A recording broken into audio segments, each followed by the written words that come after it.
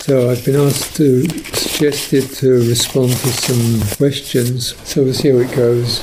And if there are any more that come up, then please, when I've concluded the written stuff, or is it something I say in the written stuff that isn't, when I respond to it, we've finished that particular topic and people, you think it's not clear, or it leads to something else, then please mention it. Like, could you say that again, or what does that bit mean? Because it's sometimes the language or the references aren't always immediately familiar to people, So I want to make it useful.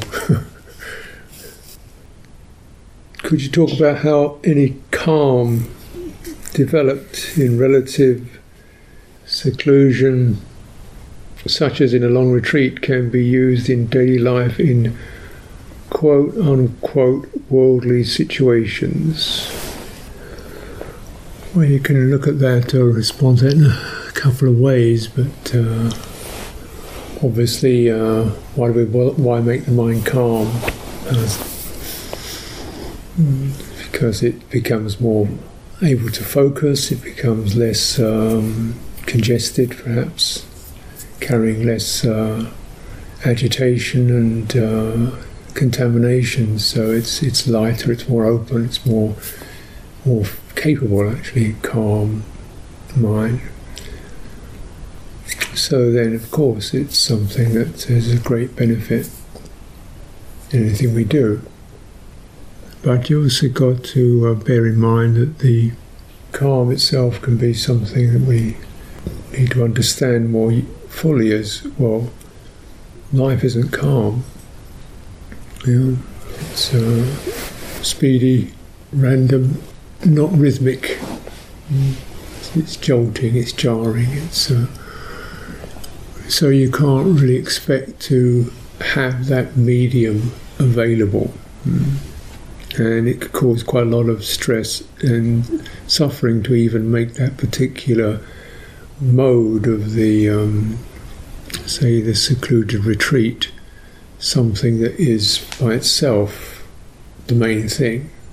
No, it's a medium in order to shake out some of our wrong views, our negative reactivivities, our sense of aversion to ourselves, or all kinds of hindrances and defilements. So it's here to shake those out. Because you can feel them and see how you don't need to carry them. You've got a medium that can dispense with that. And that's through wise understanding. So the calming process just helps you to see more clearly, perhaps, where suffering arises, how unnecessary suffering arises, how something in our mind is quite tight or numb or reactive. You come out of that, then a mind that's clearer of all that is again both exceptionally fruitful, but also, even more important, less prone to picking up the hindrances that quote-unquote worldly situations provoke, such as frenzy, panic, over-urgency, greed, things that excite us. Get one of these, you'll be good, commodification of life, indifference towards other people, sensing oneself as constantly some kind of like isolated cube in a world of so what, These are the gross and defilements that occur. And so if we recognise that actually whatever the world throws at you, there is a possibility, if you know through calm, if you know how your mind does get triggered by over-urgency, always planning, trying to get to the next thing, and you've really understood that and you remove that trigger, then the world doesn't get you the same way.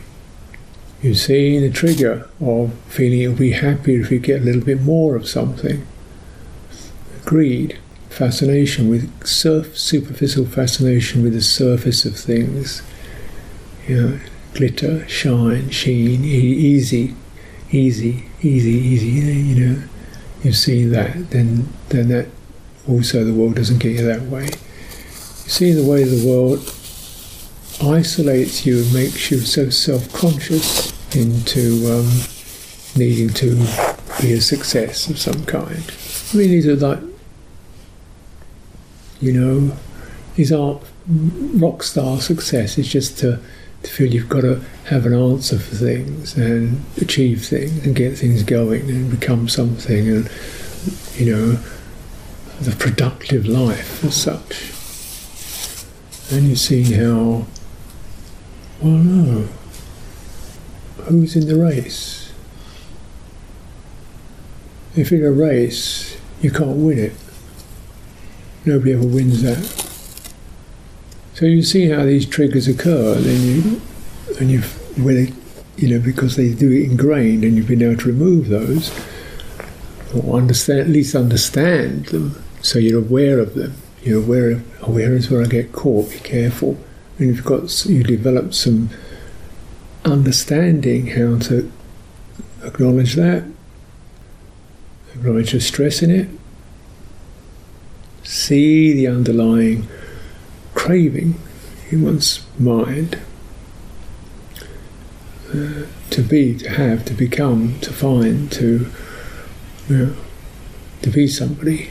And you've also seen the pain of that, the unnecessary stress of that, and you've relinquished it. In fact, in the Four Noble Truths, then the world doesn't really get you in the same way. Now I think it's perhaps the aim of a long retreat. Remember, retreats don't have to be always so calm.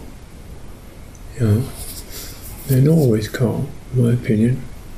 It's a nice idea. Well, it's a nice idea. It's one of those myths. Perhaps it is for you. It's not for me. They're often quite uncalm because you touch into areas of the mind which are not entirely resolved, and they say things. So it's to really understand triggering and freeing oneself from that, freeing it up. Then the world is no longer worldly. See, worldly situations, obviously the sights and sounds and people and things of this nature. What makes it worldly is these very triggers. Essentially greed, aversion to oneself, aversion to others, feeling unwanted, unneeded, lonely, upset, depressed.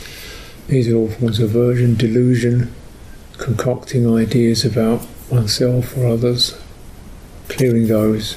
Then this world is not worldly, it's just occasions for a relationship, relating to, and then it's always something quite fruitful in it. Generally means patience, or we're asked, something is asked of us. Not in a demanding way, but can you rise up? Can you show up for this? Can you rise up? Can you show up for this? And it's something that lifts us rather than that feeling of dragged in or weighed down by life. That's when it gets worldly. So calm, calm is as much a calm, not so much necessarily of a sustained, gentle, energetic rate, but a calm of understanding. Calm of understanding, a sobriety, you could say, of attitude, which is not somber, but just suffering has to be understood. But for sure, most people are going to need to establish the Four Noble Truths. And most people need to spend some time definitely viveka, unplugging from their activities and stimulation, movies, media, events, occurrences. So you do need to do that periodically, and you can either do that, beginning of the day, end of the day, but also during the day, and it's just for like a minute or two, just to pull back. And then in that case, you begin to see not so much calm itself, but the medium, how you calm, then it is an upaya, a skillful means, because basically, whether you arrive at calm or not, the medium of calming is going to be to come out of the mental whirlwind into the simplicity of the body. So that's something, because wherever we go, it's here. You carry that with you. So it's not that you don't feel that calm, but you actually are doing the process of calming. Whether it arrives there completely, it's just that sense of the unplug. Here's the body. Feet on the ground, palms of the hands, relax fingers, drop the shoulders, relax the face, quickly scan through, come out of your eyes, come back a little bit from your face. Oh yeah. You are, in a way, shifting your energy. Most people live at a very thin level of presence. It can be popped like that. You're kind of there, and then it's like a tissue, because the energetic quality of it is so slender. Whereas you develop the means of calming, embodiment, then your energetic presence is a lot richer. It means you've got something you can go into. You really feel, there's that medium of, it's not just a blank space behind the jangle. You've got a body, not just skin. You see what I mean? You mentioned using perception of space, and having tried it and incorporated it, I find it very awesome and useful.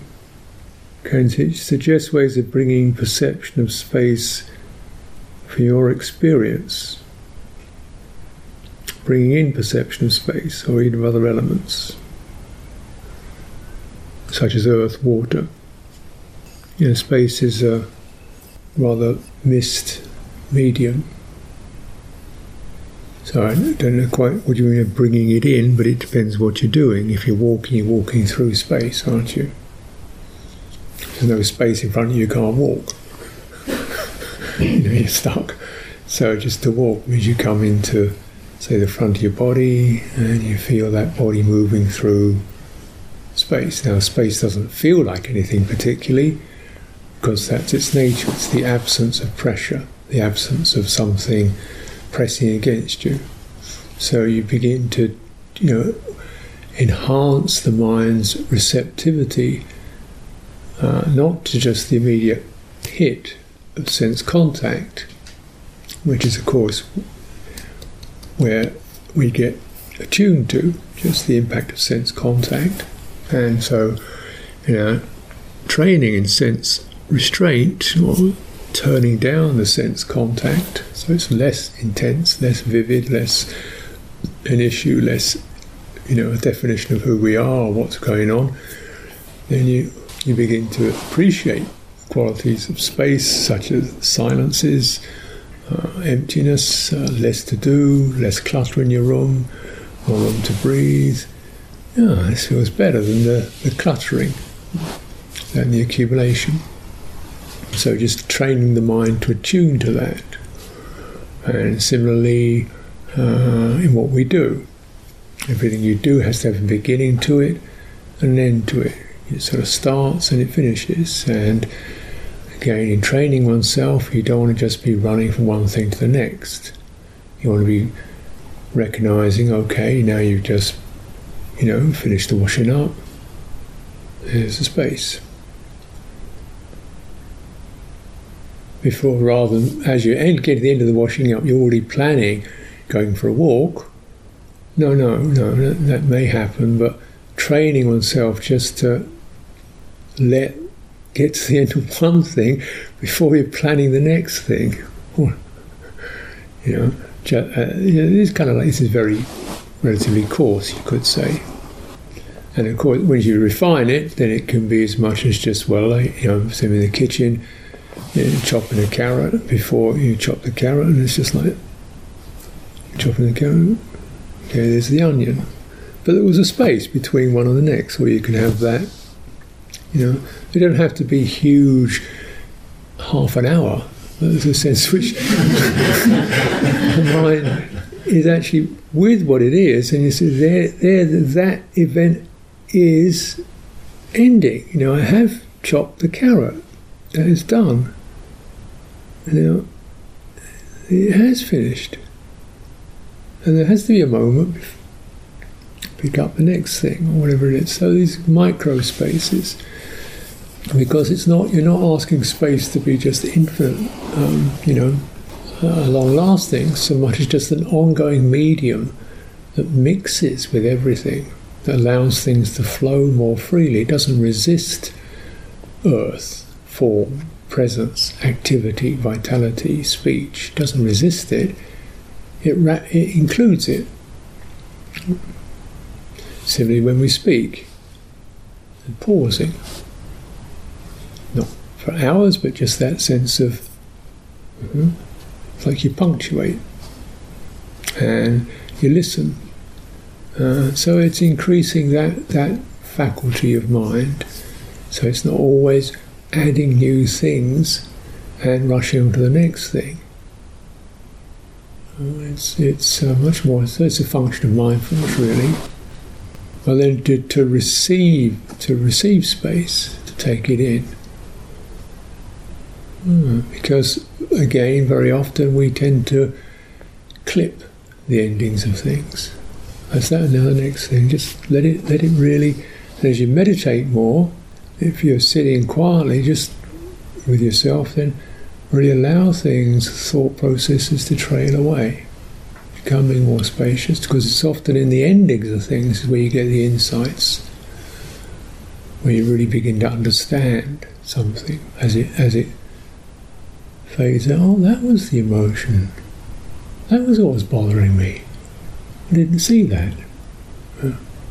Because as things deconstruct, often the surfaces of events come off or fade, the underlying psychologies become revealed. I was doing this, that, and the other, letting it in. Oh wow, I've been really pretty uptight. Didn't realise that.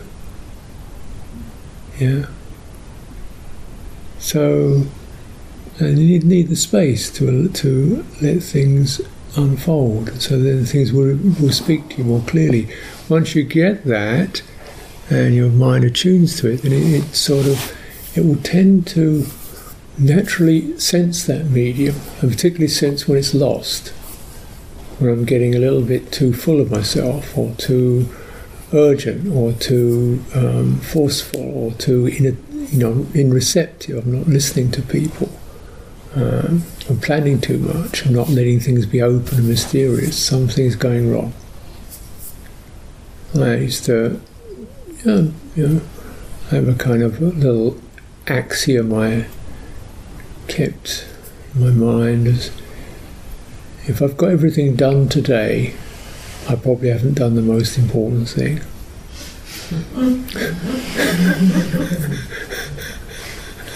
Actually, what was the point of getting things done anyway? Because when I get things done, I'll have the space. No, you haven't. you lost it with that idea. So I don't think things are ever done. Really, life is always unfinished, loose ends. But then within that, when you get the sense of space, you feel quite, that's okay. It's so there are ways we can contemplate space in say, the sensory world, the space around one's body, visual space, tactile space, space in your hands, space even inside your mouth. You can linger on those as elements. You can notice pauses in events. You can create pauses in events, the flow of events. And those are both have an energetic effect, and they tend to stop energy getting into a momentum and throwing you forward. They also lessen the intensity of impact, which is often pretty helpful. But then ideally, there's a wisdom in there. You begin to realise that in those in attuning to space, you also begin to attune to finer or qualities of mind where deep understanding begins to express itself. Yeah. And particularly in terms of the mind, because without that, cultivating those open moments in the mind, essentially what's happening is one is just running one's own story all the time, in one's own programs. It's only if you're allowing things space, you begin to, you begin to see through that. I notice how much my mind is concerned to try and get these to make sense. And maybe it doesn't make sense. It will make sense in its own time. How much is up to me, I don't know. I guess I seek response. It's funny talking to people who don't talk back, you know.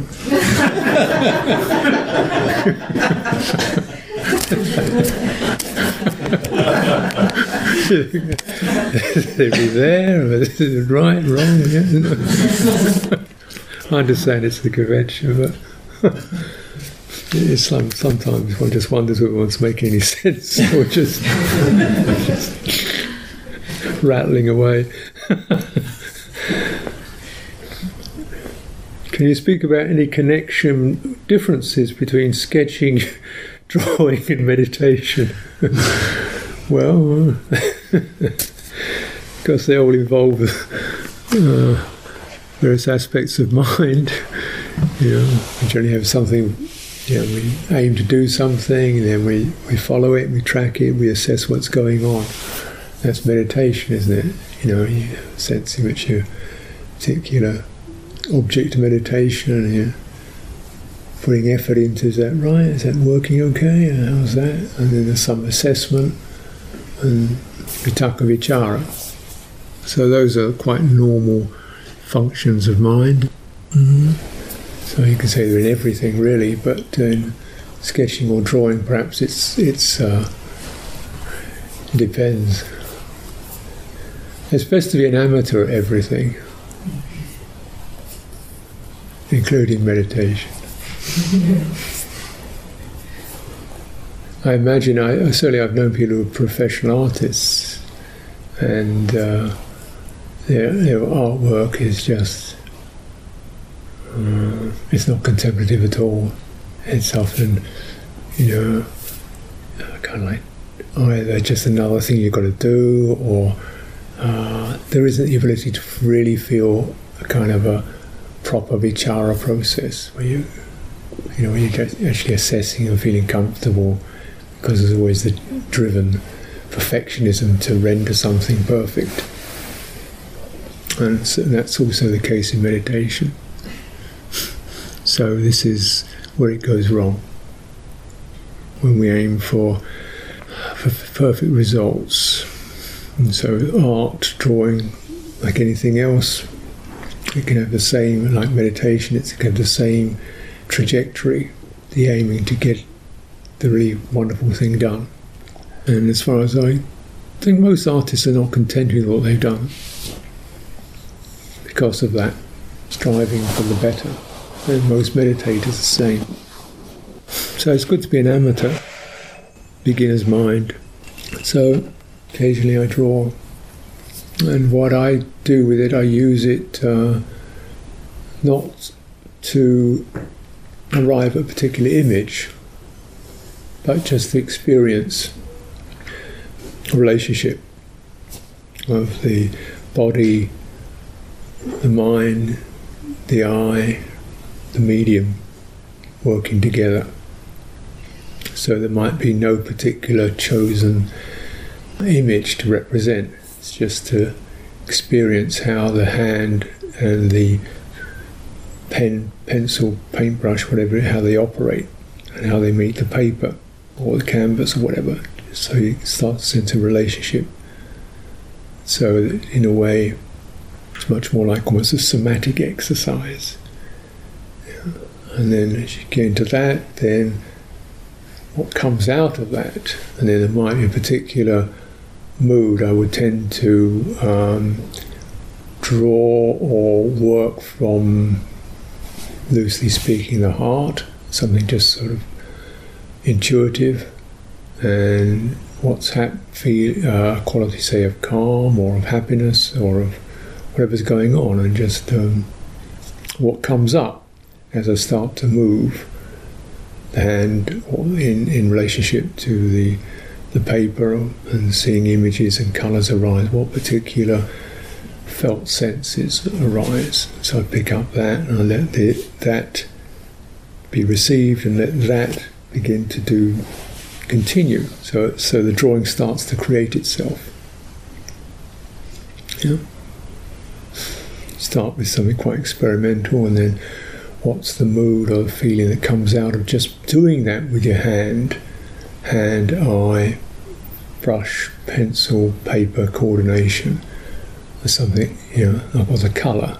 Often I don't use colour because it creates too much. Just use simple chromatic black-white thing.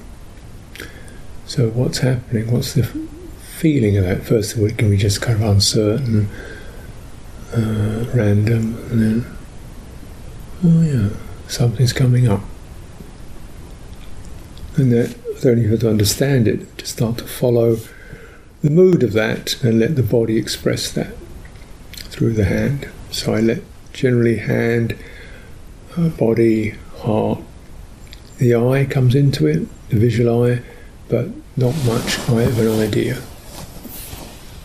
Then to me that's helpful because it helps to loosen up some of my linear ways of thinking and approaching any particular activity. So linear means it's going to go a certain way as quickly as possible to get the desired result, goal orientation, to get to that particular place that I want to be, which of course is just an idea in my mind. So it's very much a program in the mind to arrive at a chosen result as effectively as possible. So I don't want to get out of that, because the result is just a creation in my mind. And even if I do get anywhere near it, all I've done is just played mind games with myself. So I come to something which is much more what is arising now, not programmed, not preconditioned, not pre-imagined. What's arising now? Can I follow that, and follow it in a way that's receptive and responsive, rather than pushing it one way or another way, or even trying to understand it, just receptive and responsive. Then I find that definitely helps my attitude and approach to meditation. So, whatever we mean by that. For me, it's essentially a change of mindset, change of where we're coming from. Not going to another set of mental constructions that I do this to get to that.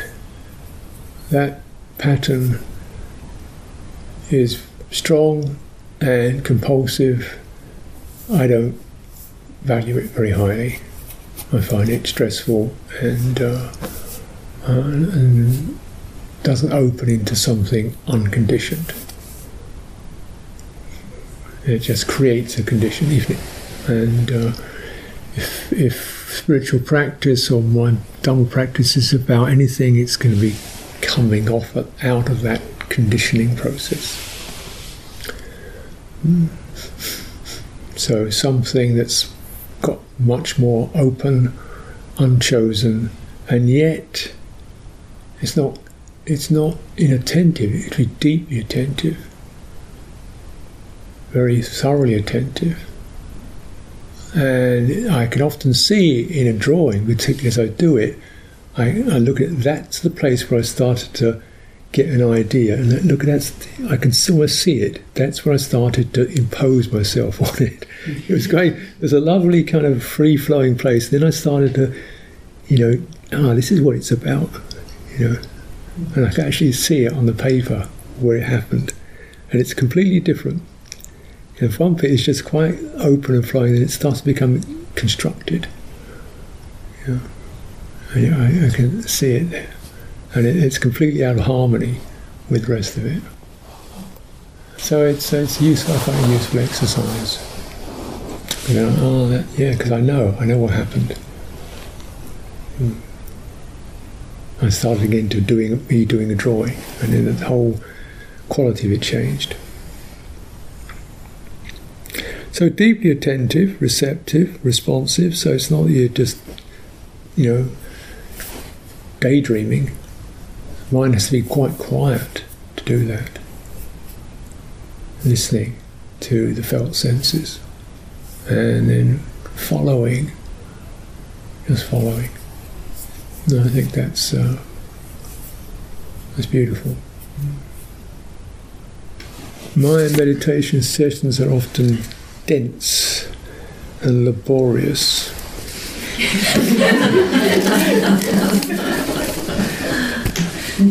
How can I tune into the lighter energies of my body?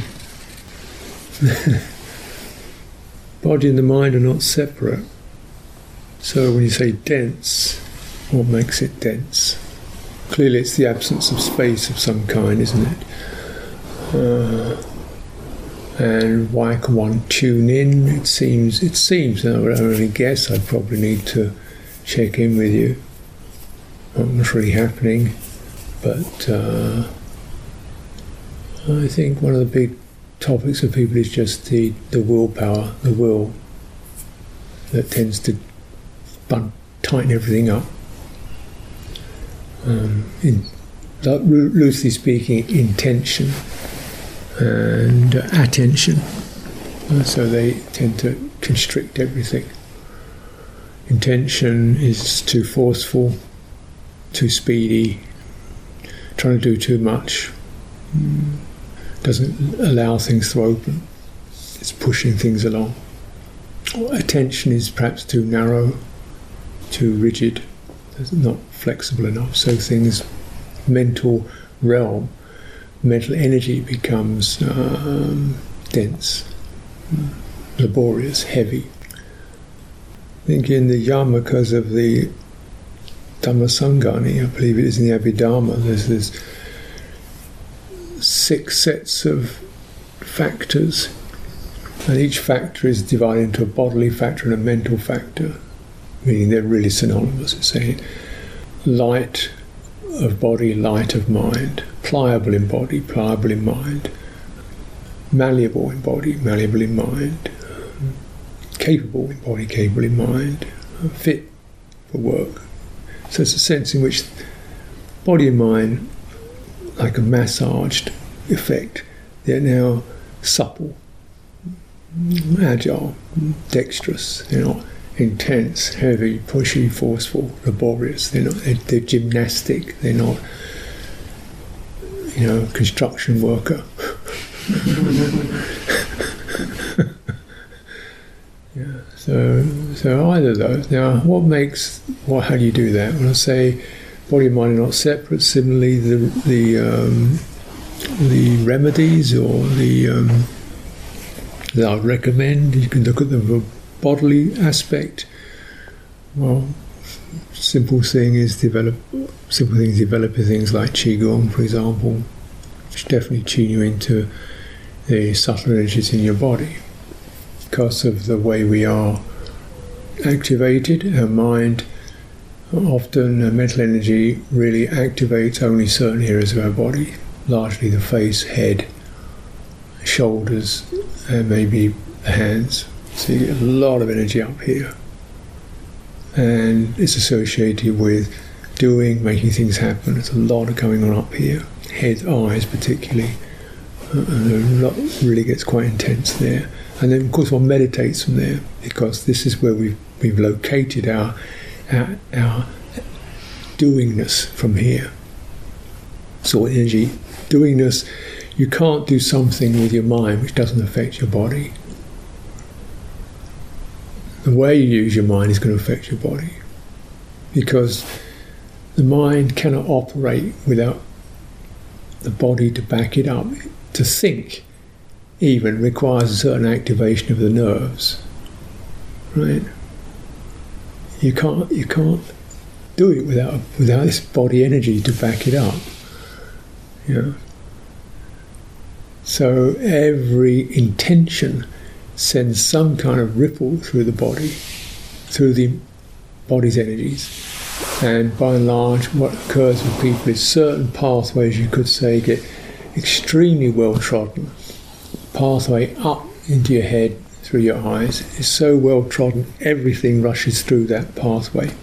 So all those channels are extremely overcrowded and activated, and in a way our awareness doesn't know any other place to go, because that one's become inhabited, the rest of the body not, well, very, very rarely or perfunctorily.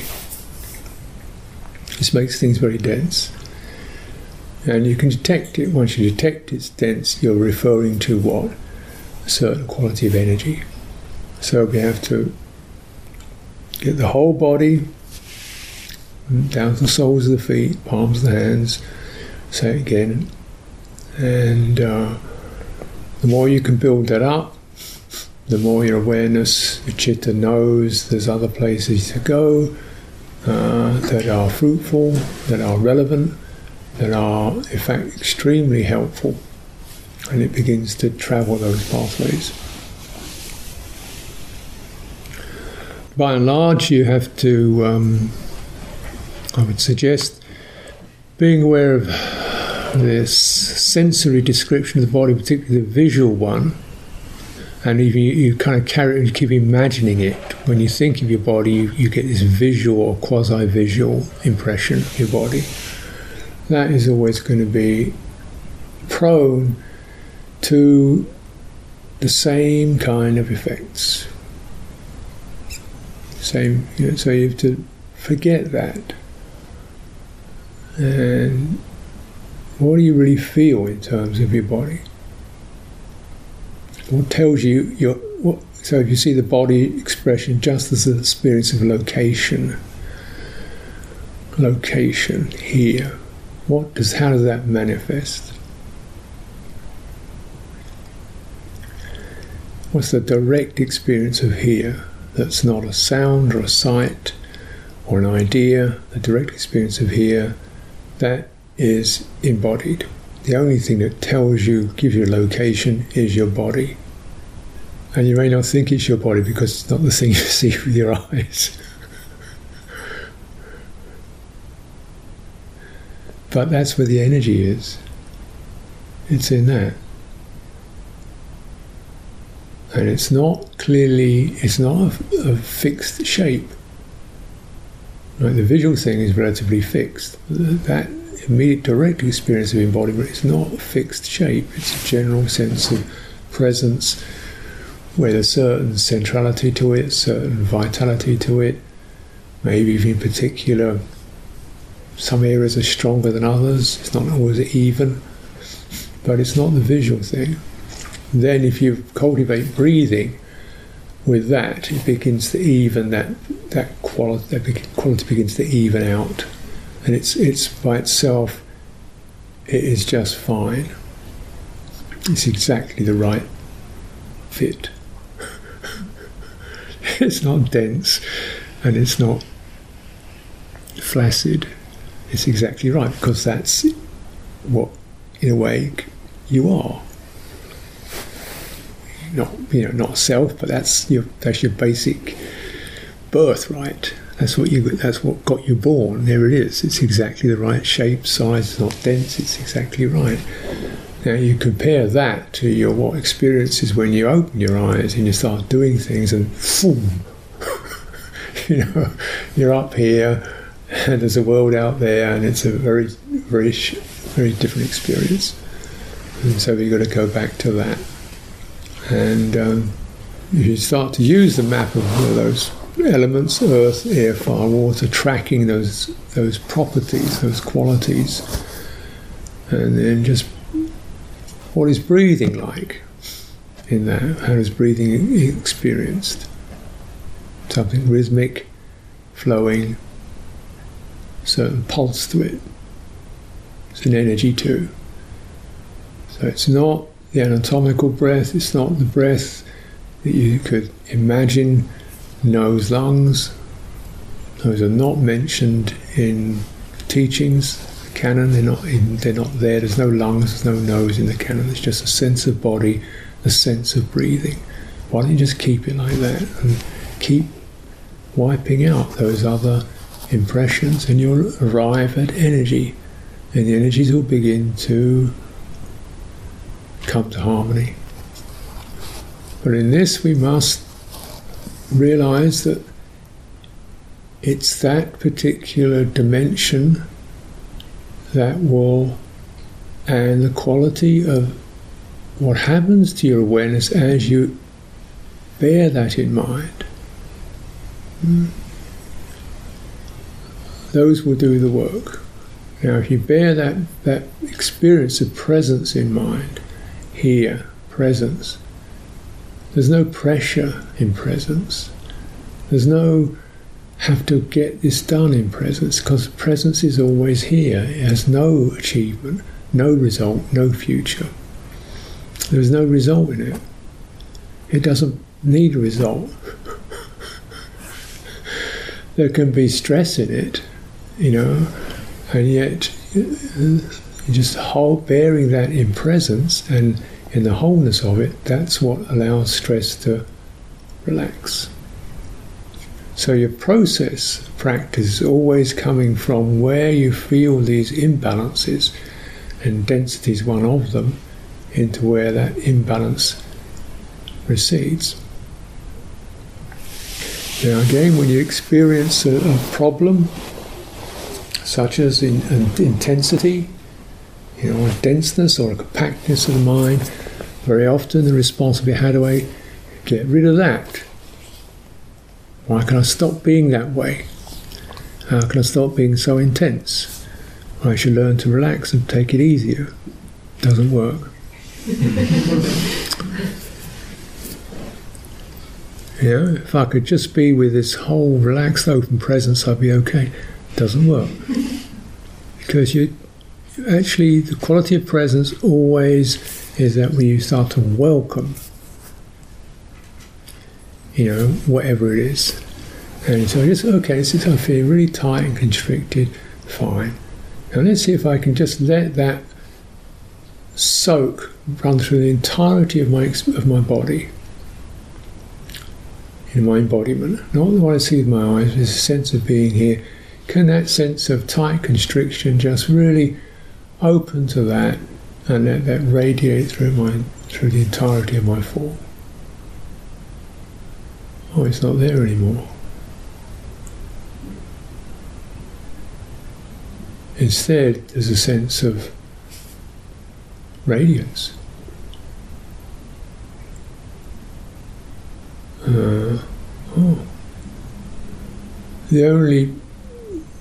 If you localize something as an object that you favour or disfavour that you find as an obstacle, you localise it, there's that problem there, that's where it will remain that same way.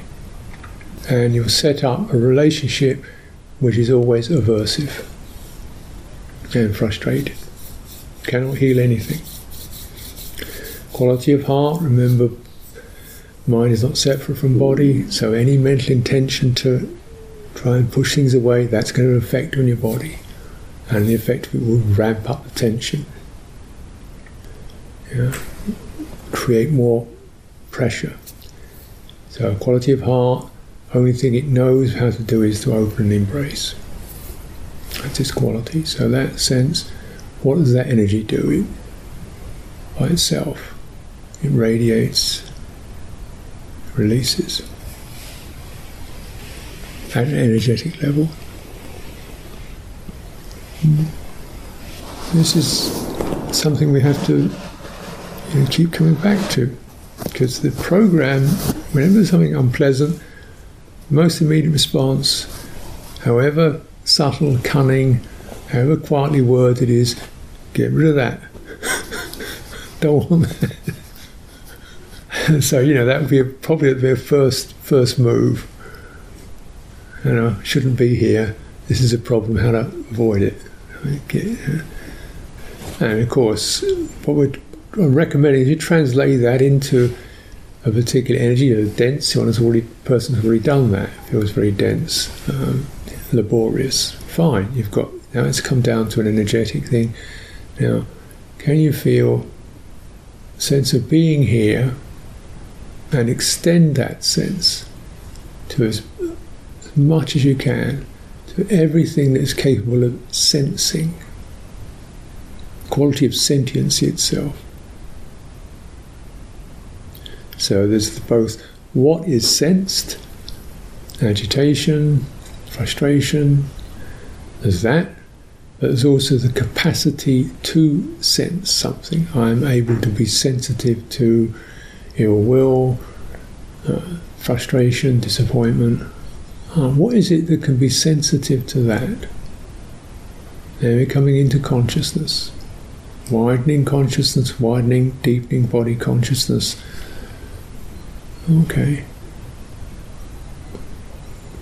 And that's what begins to shift your focus from the level to the experience of the feeling and this frustrated relationship into a much more capacity to be receptive and a relationship that is void of stress. Things lighten up because the energy has found a place where it can find its level. This is this sense of what I call a field. I sense it is a very important form.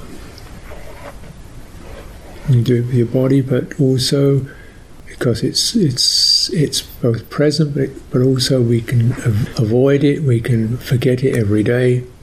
So you do things that, like for example, standard thing at the beginning of the day, you recollect. Where's the field? What do I belong to? What am I in? See, we have a shrine, you have puja. What is the movement of that? It's always just setting up the field, isn't it? Honouring the field. You're not trying to make anything happen. You just want to honour and respect the field. It's like, I've entered the field. Respect the field. And it's Buddha, Dhamma, Sangha. So we open that. And what is that mind? What is that does that? That's hard, isn't it? Take it a little further. Generally, because I live in a relational field. I think we all do, but so I generally spend some time just recollecting people in my relational field. People I'm in touch with, connected to, involved with, care for. And just, there's her, there's him, there's those. It's a kind of love, but it's not exactly that. It's just I'm available. Not trying to make anything happen or feel, I've got to try and do something or affect something. No, it's just being present with other beings in my field. It's being seen. I think this is very helpful because a lot of our life we are living with other people. We have to. It's part of our life. It's part of our hope, of our joy and our learning. And so often there's a kind of a conundrum about practice and other people, isn't there? You know, retreat. Ideal retreat, even though every retreat's got 40 people on it, I'd like them not to be there. I'd like just to shut up and be quiet. Also, I don't want to be seen by them or see them. You know, a miserable state of mind to be in. You know, what do you think? You know, how do you?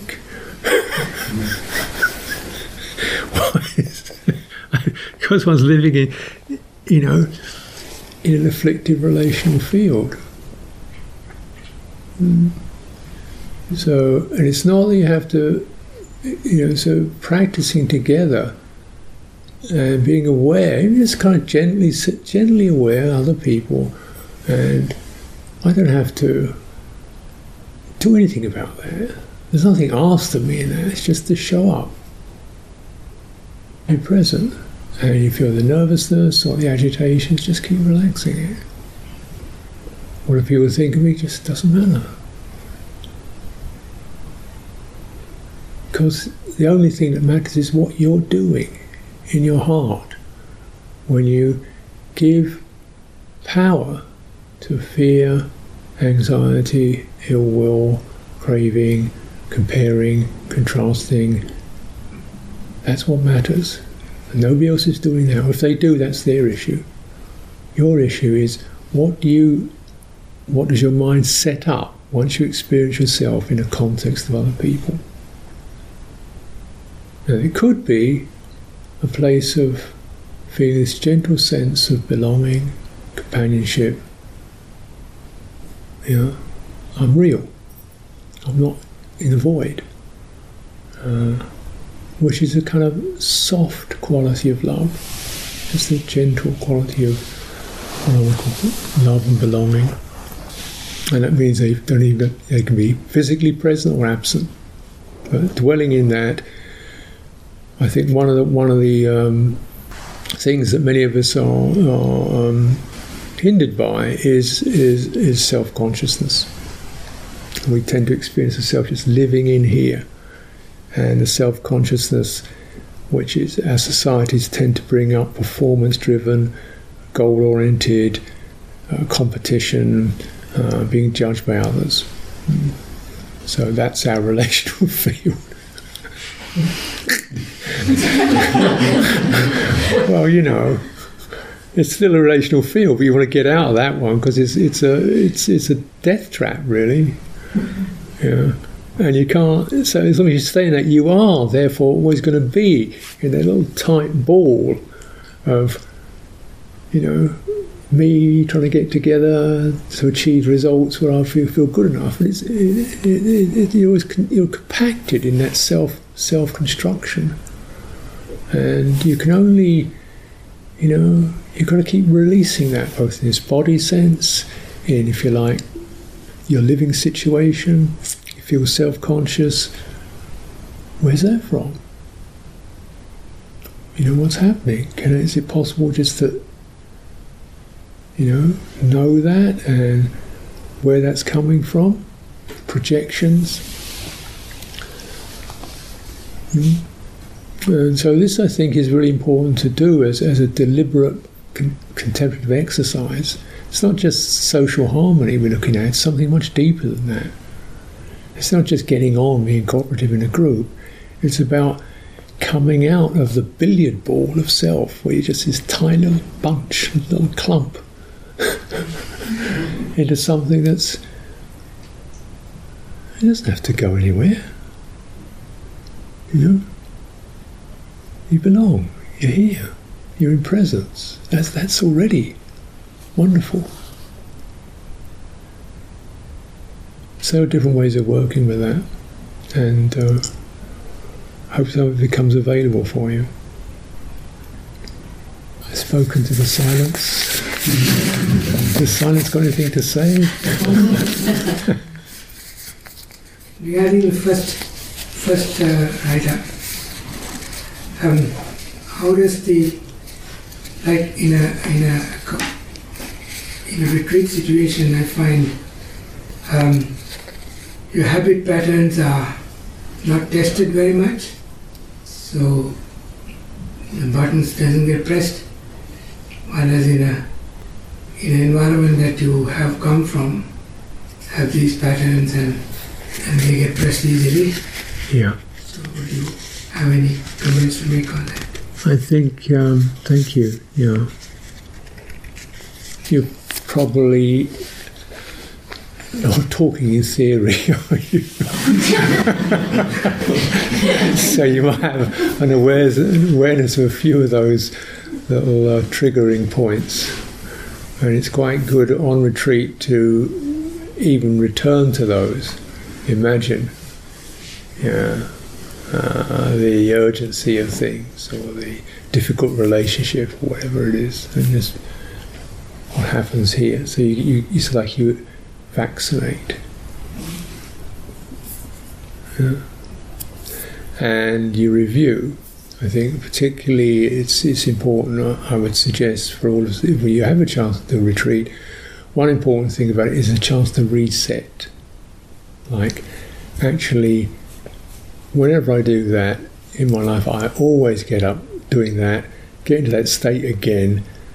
I think it's time to just stop doing that altogether. Renunciation of some kind. What am I doing this for? I've been doing this for 20 years. It seemed like a good idea. It's not working. Why don't I stop doing it?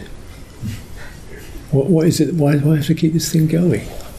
So it's good to review one's life momentums on retreat and check in how many of them are worth keep going.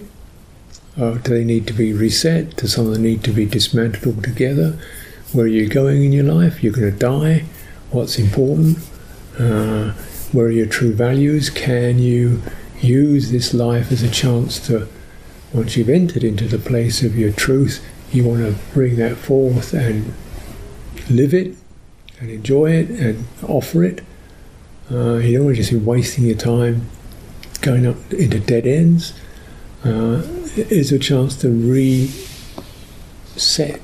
one's life momentum. I think this is something to do, both look at things kind of like as even particular functions, but then the messages that I carry of how I do a function, like, oh, it's up to me, I've got to do it. Well, is that really true? How many of one's life messages have this sense of a very limited, I do this and it gets to that, rather than, well, I'm open to this and we'll see where it goes. I'll practice with this. You might notice particular mental states that are associated with how you act. And you might, if you look at the list of the 10 parami, for example, you might consider, well, this is a chance where I could cultivate a little more patience, because I get very hasty. This is a chance to develop more kindness towards myself, because I get very self-critical. There's a chance to develop goodwill towards people I find difficult, and make that the priority. So resetting, I think that's an important part of retreat. You come into retreat, generally all kinds of wheels are turning, and your first day or week or however long it is retreat is just coming out of the spin of those things. Well, don't come out too quick. Really get a view of what they are about, because those are the ones you're going to be going out on. You're going to be picking them up again at the end of the retreat. So, really, what were you in? Where did you get to when you came on the retreat? What was the result of what you were doing? Can you learn something from that? Yeah. Don't forget it, because that's the kind of thing you're going to be doing when you get off the retreat. Those are the results of it. Time to reset. Maranusati, contemplation of death, is always useful. Who do you think you are? You know, whatever you think you are, that isn't going to last. You know, we get so identified with our roles and positions and functions and strategies. Well, that's going to go, isn't it? What was really important here in all this? Yeah, so retreat can also be a chance when you use that reflection. Yeah, there was that wish for goodwill. There was that wish to be honourable. That wish to serve. There's something very beautiful in us. Something very beautiful in us. Why don't I just really value that? And,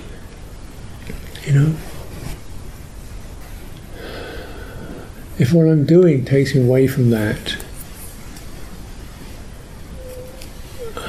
I'm really, missing the point my whole life.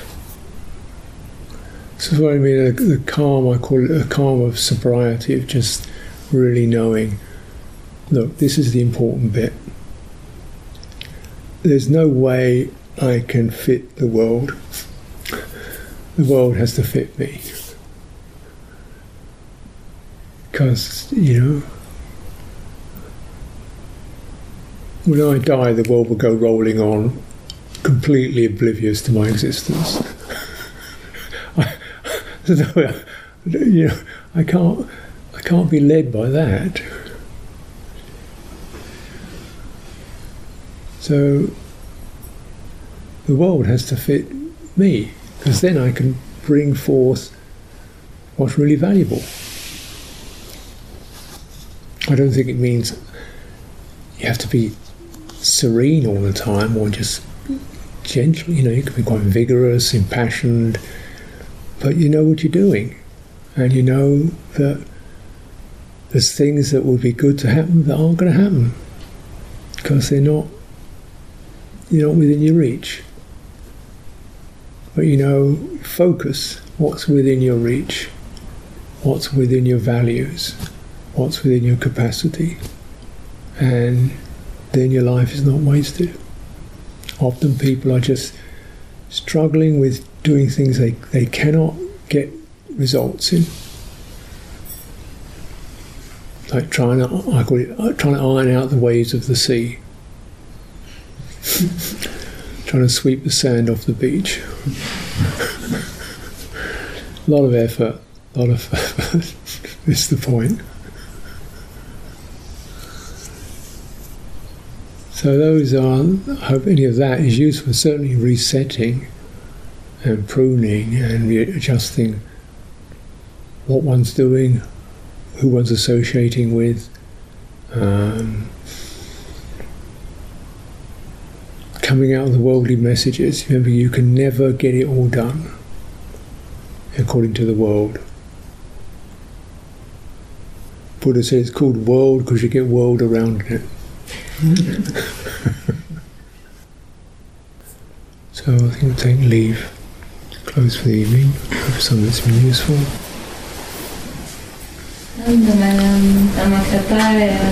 Sadhu karam vadamase. Sadhu, sadhu, sadhu.